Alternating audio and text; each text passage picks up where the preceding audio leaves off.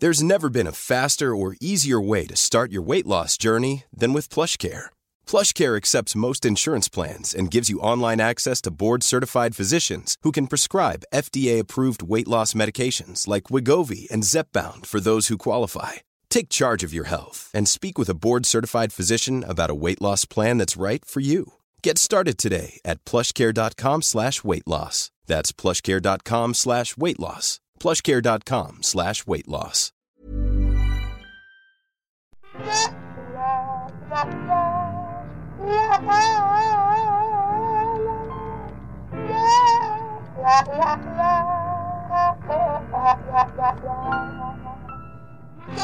There is a trend in the dating world today. Oh dear. That I was just made aware of. Oh boy. And I'm not happy about it, Tom. I'm not happy There we about go. it. Ring the alarm, everyone. Liz isn't happy with Liz something. isn't happy. Wow. The trend is of calling yourselves exclusive, but not saying boyfriend or girlfriend. There's 2 extra steps that I didn't have back when I was still dating people. Okay. Clarification is demanded on this. So 2 people say, hey, Yeah. I had a friend say to me the other day, it came about because I was talking to one of my girlfriends and I said, oh my God, so have you got a boyfriend? She goes, well, yeah, we're exclusive. And I said, oh, so he's your boyfriend? And she's like, no, but we're exclusive. Right. And I was like, is there a difference? She's like, oh yeah, it's like being engaged to be engaged. Like it's you're not fucking other people, but you're not committed enough to want to call each other boyfriend or girlfriend yet. And I'm not about that. I think it's horse shit. Yeah, it's a step. It's a step. It's a needless step. I've got my toes in the water, but I'm also firmly on dry land. Yeah. This bullshit. Get in the pool. Betwixt singlehood and dating someone, you're just on the. Why do you think people do it though? Oh, why do people do any sort of wanky self-attention, attention grabbing seeking? Is it I so you don't can know. be like, I don't know. I have no idea. I'm exclusive with you, but if I decide to fuck somebody else, you were never my girlfriend. Notice how I'm gendering this automatically, that it's the guy that's fucking up? Ding, ding, ding. I suppose that's it. Of course, with all of those dreams, I started buying up magazines, wedding magazines, cutting out all of the dresses that I wanted, picking out bouquets and things like that. I put together collages. Were you engaged at this point? Or no, I was not. Okay. No, I was just All right, 20 and stupid. Mm-hmm. Yeah. Mm-hmm. Yeah. No judgment. That's right. I judge myself for the both of us. Yeah. And then not long after that, my dad decided that he didn't like his little girl living in sin. And so he was going to kind of give us a bit of a nudge. And he had seen this wedding venue that he had really liked. Oh, man. And that's my dad. He's bless his little soul. He's very much like that. So he said, "Well, I've met with the." Sorry, my jaw just hit the floor. Yes. When yep. May I briefly inquire how long you and your Justin less than a year. Less than a year. Thank you. Yep. Okay. Yeah, less than a year. We were very serious about each other, in fairness, but it's one thing to talk about it and to go, this is somewhere in our future. I'm happy with and to meet with, and then to meet with an event coordinator. Yeah. It is amusing. I'll give it that. It is amusing. Oh my gosh. So and then he had left for work, and Dad was like, I've met with this event coordinator. She's really good, and this venue's lovely. Maybe we could go have a meeting with her today. Today? Come on. Let's see some enthusiasm. And you could pretend you're engaged. And just make up a date, and we'll say the date got changed around later on. Right. Yeah. We could do those things. We could. We could go to a wedding planner is a and say I'm possibility. engaged, and we're going to book Without this telling venue. the person that I'm dating at all. We could do all of these things, Father. You're right. Yes. So he's like, oh, you've got that ring. So I had a ring that was given to me by my great grandmother. Yeah. It was a beautiful garnet ring. Got the ring? And he said, put it on the other hand. So I did, because I was 20 and you must obey your father. So me and mum and dad, we went down to this wedding venue and we told the event coordinator, who was a lovely lady, in fairness, like she was just so lovely, and she went along with everything we said. You're a good actress. Yeah. And showed us all around and said, I can email you all of these links and the packages and everything like that. And I loved the venue. And yeah, so I fell in love with the venue, and the idea of getting married just seemed that much closer. And then Tris came home that afternoon. Yes. And was very surprised when I told him what had happened. And by this point, you've kind of bought the vision, right? Because you've seen, initially you're like, this is weird. I'm not going to go. But I then took you see out the venue. mortgage on the vision.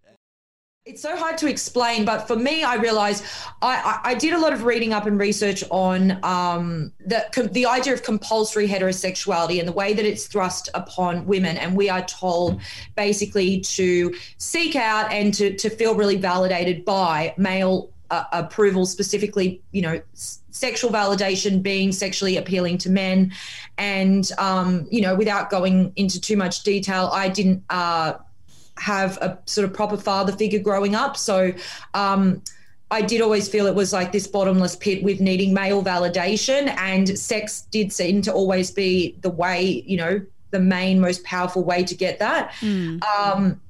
But I realized when I was having completely conscious, sober sex with women, the kind of sex that I was super present for, emotionally, like and mindful sex. Yeah. Mindful sex, that what I had thought was what sex was supposed to feel like and what was pleasurable sex and what was hot sex and all of this that I'd been having all of these years with men was not. It was like I just realized that I'd been living in the dark my whole life, and someone finally switched on the light and I could see the color. I was like, wait a minute, this is what sex is supposed to feel like. It's felt nothing like this for me. I realized that I guess almost been sort of like dissociating a little bit during sex. And then I think because of my job, and I write and talk about sex so much, and, I tell these entertaining stories, that I had sort of been leaning more and more into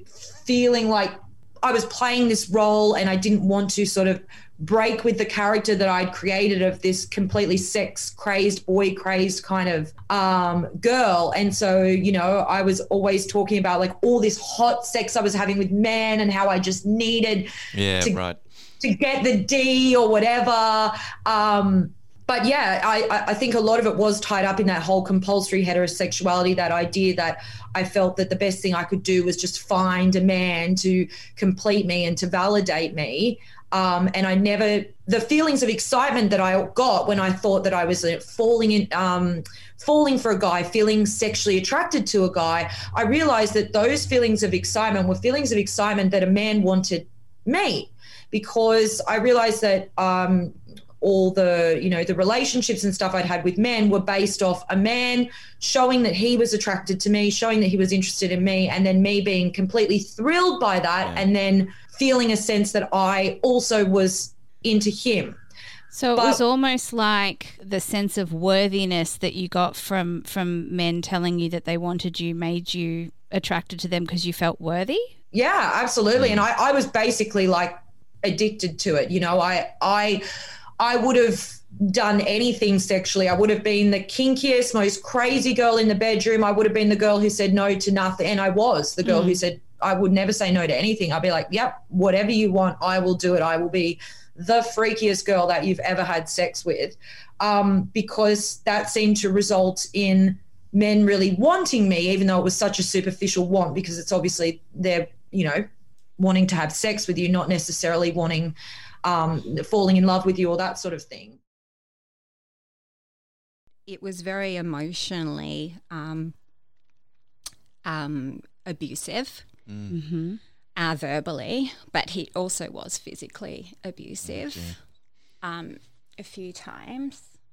But it's just amazing that, you get to that, you're like, it's not that bad. Like, you almost have to tell yourself that so you can stay there. And I, I think it's even still hard for me to talk about it, because for that long, when you've been protecting someone, because you don't want people to think badly about them, but also because you're embarrassed that you're in that situation and you're choosing to stay in it. I think that people, and I know I did it myself, where you'd see the news and you'd be like, why did she stay with him?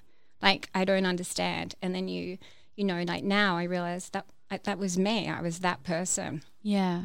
But I mean, a lot of it just escalated from like, I guess coming to the end, there were a few really horrible things that happened, and the funny thing is that the nail in the coffin wasn't even close to the worst. It just was just a moment. We probably should have at least broken up 2 years before we did, but we went on a cruise 2 years before we actually separated.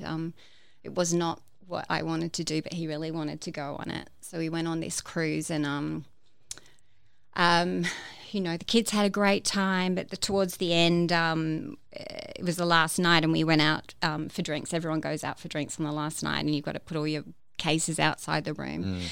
And we left the kids back in the room, with the telly and food and everything, and one of us was going back and checking on them. It was just sort of down the hallway. And so we were sort of doing that like for a few hours, and I turned around and we got chatting to some other people like you do on a cruise, It's just really like, and I turned around at one point and he was just gone. And I assumed that he must have gone back to check on the kids. And so I kept chatting, and, a couple of people were like, oh, where's he gone? And I'm like, oh, he must have gone back to check on the kids. I'm sure he'd be back in a second.